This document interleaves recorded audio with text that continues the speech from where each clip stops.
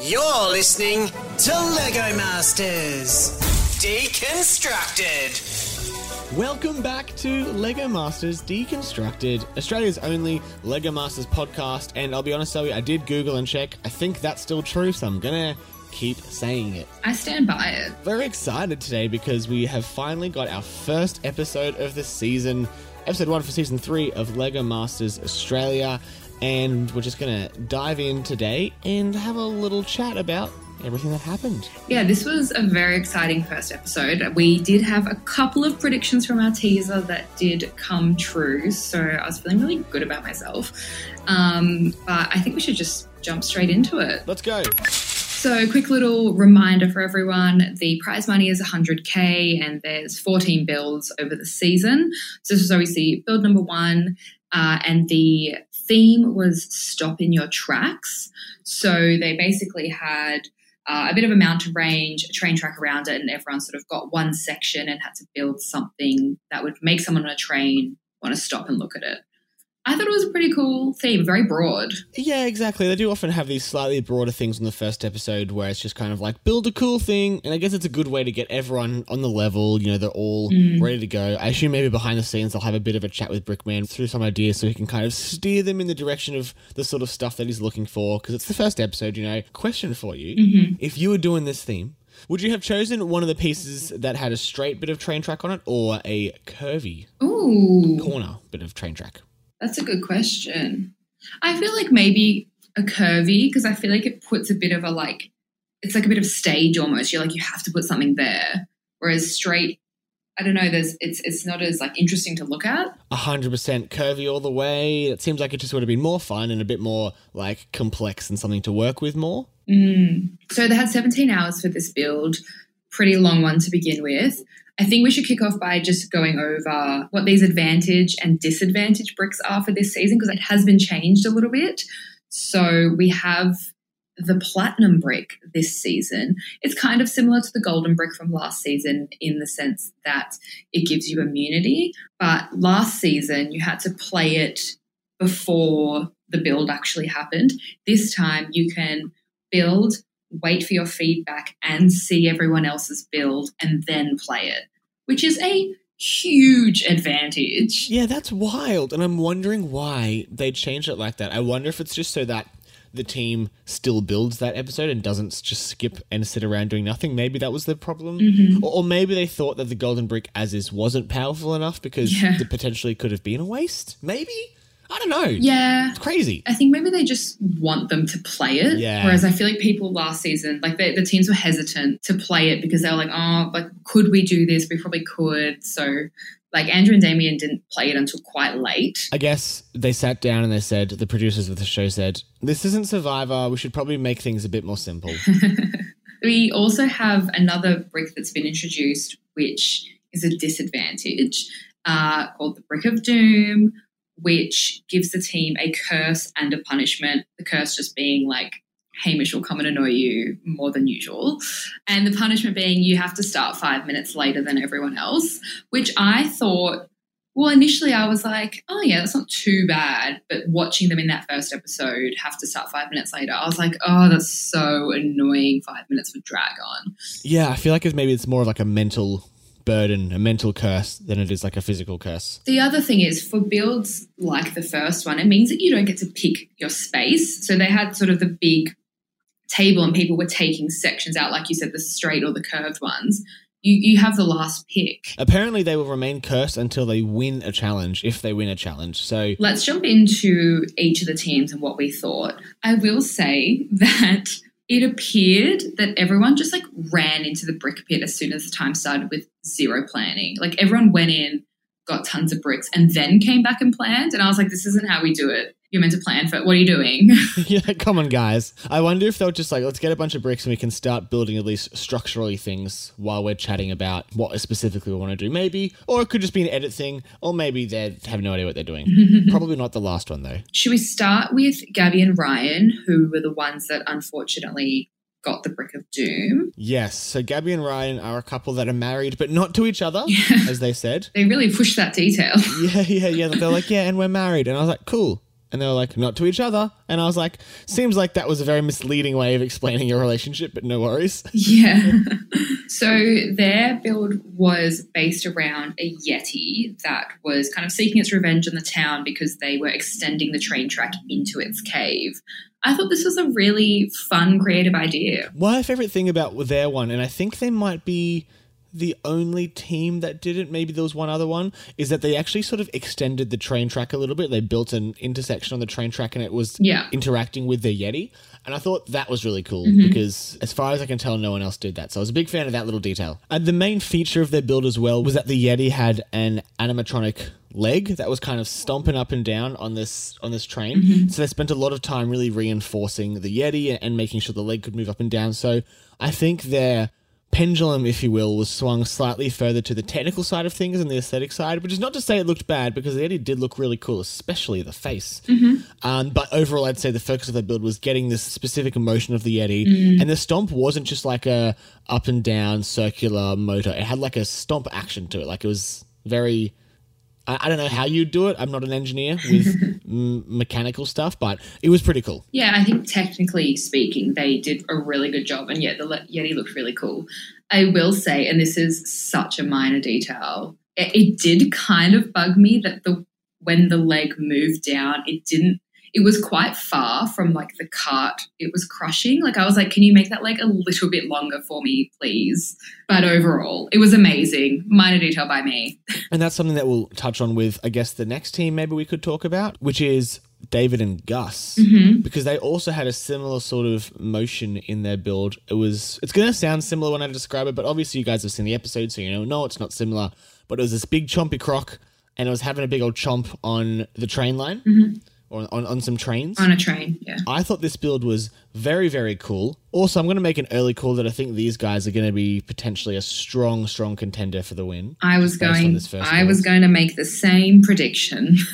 But what I really liked about this was that they had this cool... So it was quite a big crocodile mouth that was chomping up and down. And the reason why I related this to Ryan and Gabby was just because theirs was a bit more of like the chomp was a lot closer to the Lego train. Yeah. But that was something they spent a long time working on as well, according to the episode, where making sure that it did have a bit of an impact was quite a difficult thing for them to achieve. And Brickman did say that theirs was the most technically advanced build out of all of them. So for sure, yeah. I'm impressed by them. Absolutely. And what I really liked about theirs as well is that it wasn't just a crocodile. They held all these details. It was like hella disaster movie vibes. I was into it, where there was like radioactive waste in the thing, and that's why the crocodile was so big, and that's why it was eating trains. It kind of had a bit of like a narrative to it that was really cool. So I'm a fan of that one for sure. Let's jump to Jeff and Atlanta. Before we even get into their build, I just need to talk about the fact that she's a luxury dice consultant. Is that not like the sickest job? Is Atlanta the coolest person I've ever heard about? Correct. A luxury dice consultant is the coolest job conceivable. That's amazing. We need to have her on the pod to talk mostly about that. Sure, we can talk about Lego, but I need to know more about this job. Like, I know that when people play D&D and whatever, and they have their dice with all sorts of sides, you have like a 20-sided dice and an 8-sided dice and a 4-sided dice and other ones. I know that people get into that and they'll have like their own dice sets. They'll be like, oh, this is orange and it's an orange that I really like or whatever. Like, I understand that.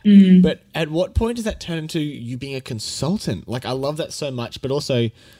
what is it? Is it for maybe people with just like a lot of money and they're like, I want these dice to be made out of dinosaur bones? And she's like, yep, no worries. I'm a consultant. I'll sort that out for you. Well, we're going to have to ask her when she comes on for an interview down the track.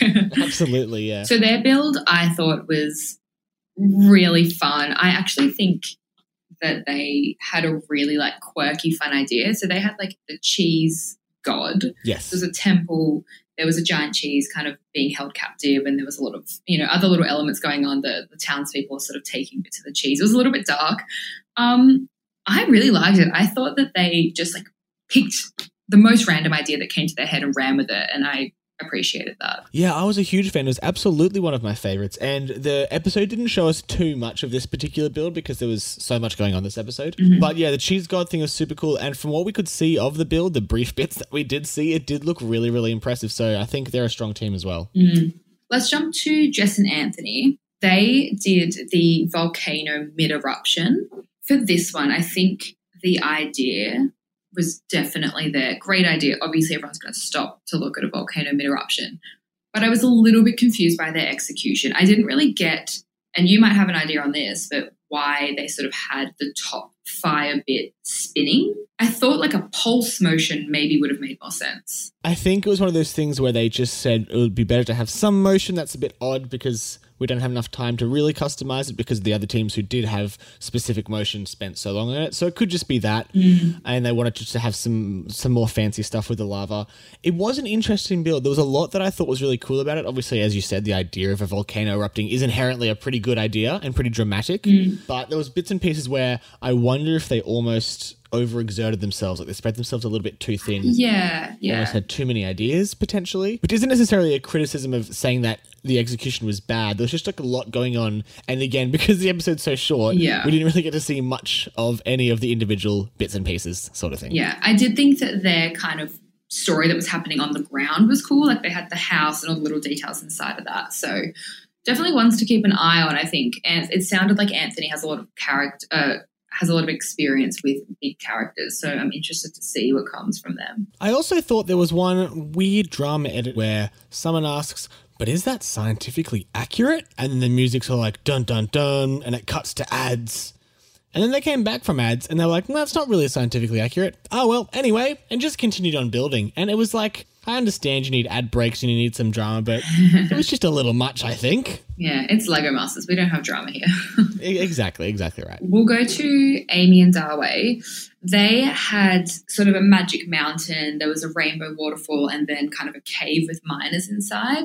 I feel like Brickman said that this like wasn't his favorite idea. Like he didn't really like the idea of the miners. I actually liked it. Yeah, I agree. I liked the idea. I thought it looked cool. Yeah, for sure. And it's hard to see because again, we only saw a brief preview of it, but I like that there was kind of a juxtaposition between the two things, like, you know, pretty fancy outside and then like dark, miney inside. I thought that was really fun. But maybe in person he didn't like it as much. He was saying that it was sort of part of it was just like recreating the mountains that were already part of that landscape, which a couple of teams kind of did. But I thought that they had a really cool use of colour and the lights under the mountain looked cool. And I thought the idea was definitely there. We're going to jump to Michael and Harrison. I think this might have been your favourite Parente from our brief discussion. The idea of the theme park had me on board straight away. So I was very excited for this one. Again, we barely got to see it, if I'm honest, so I can't even tell you really what I thought, but Brickman's thoughts were that it was a bit disjointed, I think was Brickman's words. Yeah, I think they sort of tried to do too much. Like maybe if they had just focused on like one big ride, say the Ferris wheel, and then just built out those stories on the ground a little bit more, maybe that would have been a better approach, but I thought it was fun. Yeah, potentially. But what I see here is a lot of potential. Totally. In that I think those sort of problems are just indicative of talent and skills and just like maybe a little unfocused. Yes. And so give them an episode or two and they sort of start figuring out the Lego Masters way, and they might be a really strong team as well once they've figured out what Brickman likes. Yes, exactly. I think I may have a bit of a soft spot for them already. Like I think they might go far. Like you said, there's potential. Yeah, they have a good energy to them. Great energy. I will say I didn't love the sign that they had that when the train drove into their section, how it just said fun on it. I don't even remember that. I was like, of all the signs you could have made. Honestly, that kind of makes me like it even more. I know. One thing I want to talk about real quick is the idea of like stopping the train.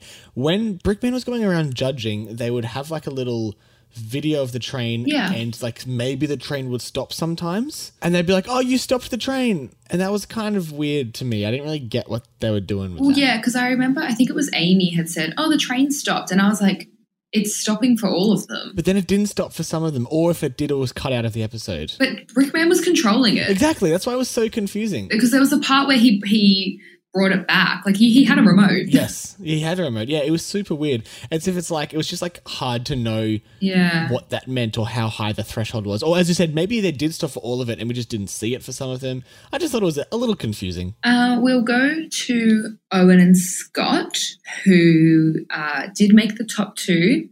I will say, at the start of the episode, I was like, okay, these are like the Loose Boys 2.0, Loose Boys from Perth, Jackson and Alex vibes. But as soon as they started talking and we got a bit more of their personality, I was like, oh, they're not like them at all, really. No, not at all. Like, they just happened to be from Perth. But yeah, I saw some people online making that comparison as well. And I guess that was before they had seen the episode potentially. Yeah. But I think we're just going to go on the record out and say, like, no. Yes. Not at all. That's weird. They're absolutely their own thing. I will say, I did think that their idea was something that maybe Jackson and Alex would have done as well. Like, they have sort of done similar styles themselves, but definitely they're not the Loose Boys 2.0. Oh, no, not at all. We'll come up with a new nickname. It's a little unfortunate that they did a UFO because Jackson and Alex did do that UFO, but it is also a good example of how different they are because it's such a different style. I think they're also a pretty strong team. Yeah. I thought this was a really cool build. I like the UFO stuff of it all. And they described the whole vibe of being like 60s paranoid conspiracy. And I was like, yes, that's very fun. I loved the spinning of the UFO. And obviously Brickman said that was like one of the best mechanisms he's ever seen. So like that's the biggest compliment ever. And something they did really well was they got attention with that big UFO in the sky, and then they held attention with like the story and all the little details within it. So I think they're very strong contenders as well. Yeah, I would totally agree. And lastly, Sarah and Fleur, who were our winners of the episode, they did the Japanese geisha temple and had kind of the people in the town like delivering giant sushi to her from a sushi train. So it was a very cute and fun idea.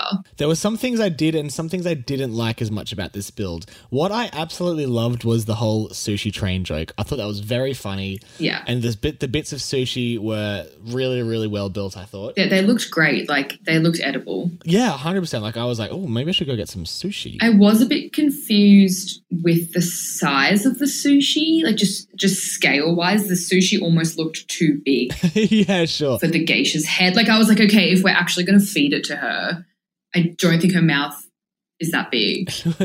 Minor detail.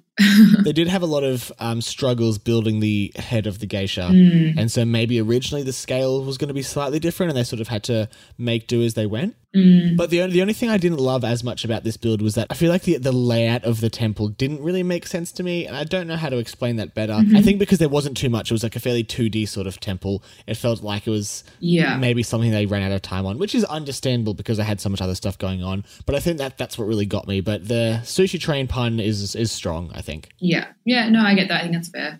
I thought that Sarah did a really good job of the hair in the end. Like you said, they had a lot of struggles with the weight and it falling off and that sort of thing. But I thought in the end, she did a really good job of that. And obviously, Brickmans thought so too. And they were winners and they got the platinum brick. Yeah, they did. So interesting to see when they're going to use that, because they can just keep doing the episodes and then just chuck it out as soon as they're about to be eliminated. Or maybe they'll win. Yeah. Or maybe, I guess, once they get to top 3, they can't really use it anymore. It would kind of suck, I feel like, if you were in the top 4 and then you competed and your particular team came 3rd, but then the 4th place team used the brick. Yeah. And then you got kicked out. I think you'd be like, wait a second. I think there'll definitely be some T's and C's on that. Yeah, I reckon so. So we finished the episode with a really odd scene, I would call it, of Geordie, who we didn't think was coming back, but he was there cleaning up the bricks sort of at the end of the episode. I'm confused. What's going on? Is he actually here for a purpose? Did they just sort of want to be like, look, we didn't completely ditch him, like he's still around, but he doesn't have his own brick? Yeah, so in case you missed bits of the episode, Geordie appeared at one point, but he was in a janitor's uniform and he had a big broom and he was just sweeping up bits of Lego every now and then. And at the end, it finished off with him just like sweeping up the studio being like, oh, another day, another dollar. A bit strange, to be honest. Hey, congratulations, fan favorite. You're now a fake janitor. Yeah. Okay. I mean, janitors are the lifeblood of society, but it's a bit of a weird choice. I'm going to have to see how that one goes. We did also see at the very start of the episode, they had a little bit of a montage of sort of the season to come. And we knew Kale was coming in, but we also saw a little bit of a teaser of Trent. Yeah, for sure. So that's very exciting. Could be at any point, who knows? But cool to have Trent back as well. And that's now 3 former contestants. So I wonder if there's even going to be any more. 3's a lot. 3's the most we've had, but wouldn't say no to 4 or 7. So the preview of the next episode looks to be the explosion episode. And they are kind of destroying their build with a bowling ball, and it looks like they have to build some kind of castle and then destroy it. And that is to win immunity for the following episode, which is the first elimination. So second episode is to win immunity, third episode is elimination. Only teasery thing we sort of got here was that it looks like they might have brought someone in as like a bowler. Mm-hmm. You sort of start to see the garage door go up as they go, oh, we've got an expert bowler here. I don't remember any of the previous contestants being bowlers, but my prediction, just based on everything and also based on what we said in our trailer breakdown, the first episode of this year, is that it's just Hamish. That's what I reckon. We definitely saw him in like a bowling shirt in the trailer. So Yeah, exactly right. Yeah. They might have played their hand on that one. let's Oops. not get our hopes up. Well, thank you so much for listening to this episode of LEGO Masters Deconstructed. That's it for this rundown of episode 1 of the TV show, but definitely come back tomorrow after the episode and listen to our rundown of the second episode. If you want to get in touch with us, any thoughts or any questions, feel free to DM us or follow us on our special socials we have this season. Our Instagram is LEGOMasters_deconstructed and our Twitter handle is LMDthepod. Great handle. Whoever came up with that one should get a raise. Make sure you subscribe to the podcast as well, because we'll be having episodes for every TV episode and hopefully a bunch of interviews as well. And also, if you're new to the podcast, we do have episodes for a bunch of stuff that happened in season 2, so feel free to go back and listen to those. That could be a bit of fun. All right, guys, well, thanks so much for listening, and we'll see you next time. Bye!